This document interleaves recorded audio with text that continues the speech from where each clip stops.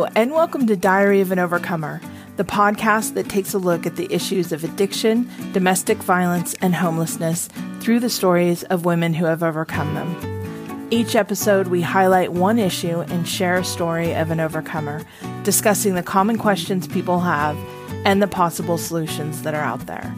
I'm your host, Jen Harp, along with my co-host, Carol Patterson, the CEO of Shepherd's Gate, a nonprofit that helps women and children escape the cycles of addiction, homelessness, and abuse. Between the two of us, we have over 45 years experience working with people who have struggled in these areas, and we both share a deep desire to help people overcome. So thank you for listening, and let's get started.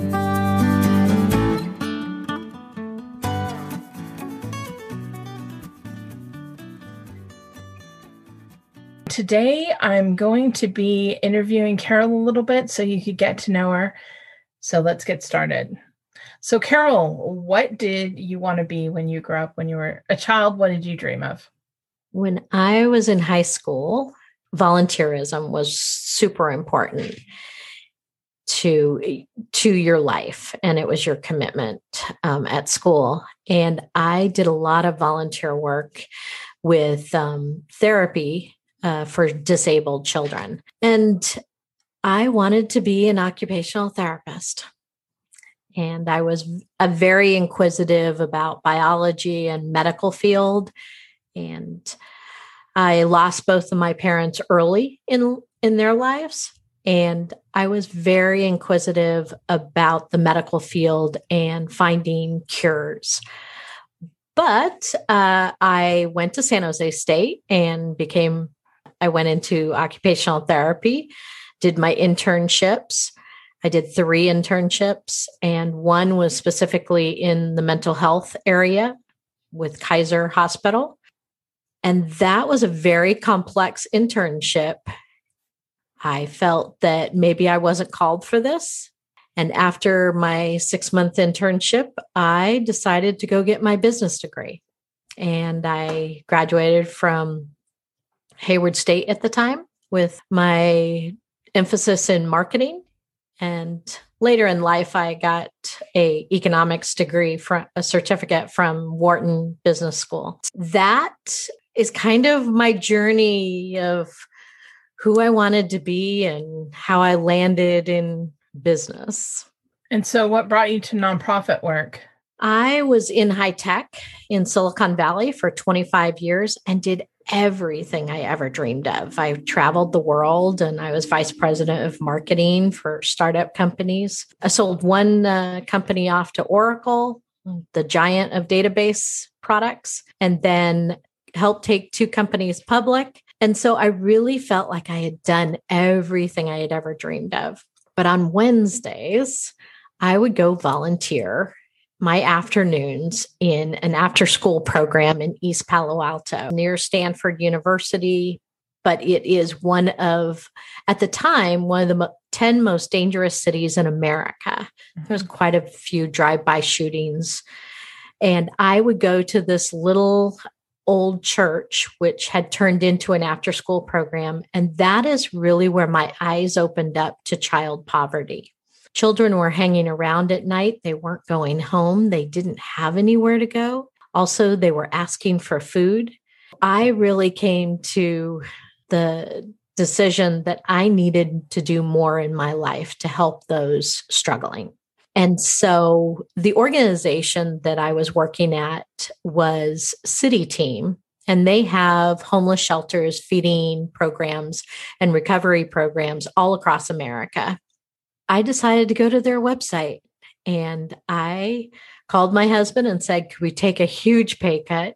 And he was also in the high tech industry. And he said, I think it's our turn to give back to God because he has so blessed us in our lives. So I submitted my resume. It went month after month, one interview after the next. And I said to them, this is like really a sure deal. I'll do this. And they said, that's not the point. We want to make sure that God brought you to our door. And so I really went into deep prayer about it. 3 months into it, then I started. So that was a learning lesson for me. I never looked back.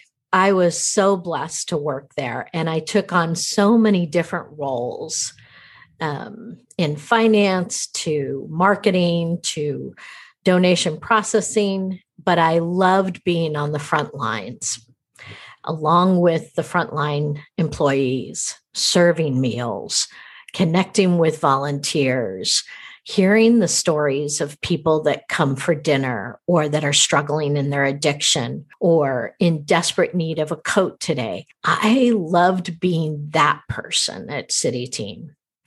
And I got the great opportunity to travel to all the city teams on a regular basis and participate on the front lines and hear those stories, then celebrate with those people that graduated from recovery. So you'd often see me on the front line. I enjoyed it so much, and God used me in so many different ways.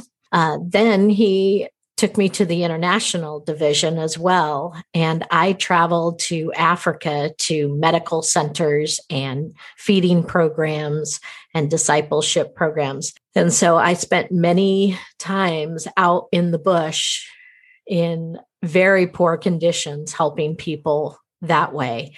And I really don't know even today why God would open my eyes to poverty around the world, but he did. And I'm sure he'll use that component of my life later on.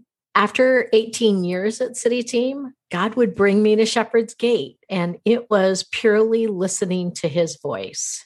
I came here because their past president had passed away. And I know that there's not enough programs for women and children in the Bay Area, in California, and across the nation. There's not that many programs that really help women transform their lives in a Christian way. And so I just came here to meet with the board and offer, how can I help you? How can I pray for you? Because I didn't want this program to just float away. God has used me in such a mighty way, but he needed to prepare me for this role. 18 years of being on the front line of homelessness and addiction helped me to lead this organization to help more women. That is kind of my journey. Very cool. And we met when you were at City Team in 2009 at a Christian Management Association conference in San Diego, California. I remember what I was speaking on. Do you? No, I don't. I went to my presentation. I went to your presentation too. And I believe it was something on direct mail. I thought, but that's where I met you first. So that's a long time. We've known each other quite a while. We have, but I think what I enjoyed most was your heart for the poor. Mm-hmm. And that I wanted to support you on your individual journey of serving people.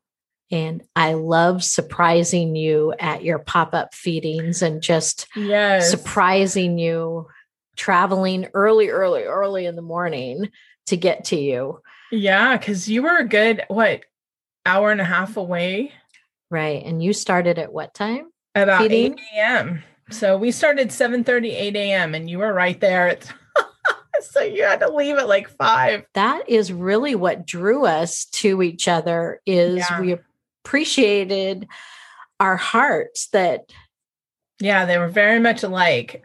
What have you learned as a Christian professional woman that you think could help other professional Christian women? I mean, with your experience, your passion, all that kind of stuff, if you could tell a budding professional woman who happens to be a Christian, what would you encourage her with? I get this question a lot because here in Silicon Valley, there are committed Christians that want to even make that jump over from high tech to serving. Mm-hmm. And whether that be a man or a woman, how do you do that, Carol? And I think that first you have to pray, ask God to use you, also to listen to his voice. And so often people ask me, how do you hear God's voice? How do you know it's him? I have to be really careful to differentiate and to be obedient to say, no, that was God talking to me. That was God asking me to do this. And I have to be obedient to step forward and say, use me in the way that you need me to. and give me the strength and the ability not to be scared in whatever situation that he's put me in. It's listening for him and being obedient to step forward and not being scared, because he will protect you and you will see great things happen. Is there anything else you would want people to know about you? I think everybody's kind of got a little flavor of who I am and my passion and why God has me here and why we're doing these podcasts, just to share more information with people. You know, if people want to get in touch with me and ask me more questions or pray with them, I am totally open to that.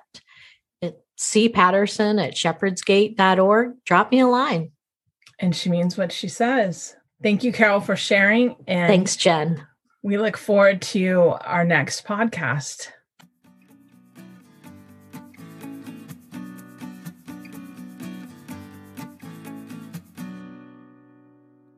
If you found this podcast helpful, please do us a favor and hit subscribe.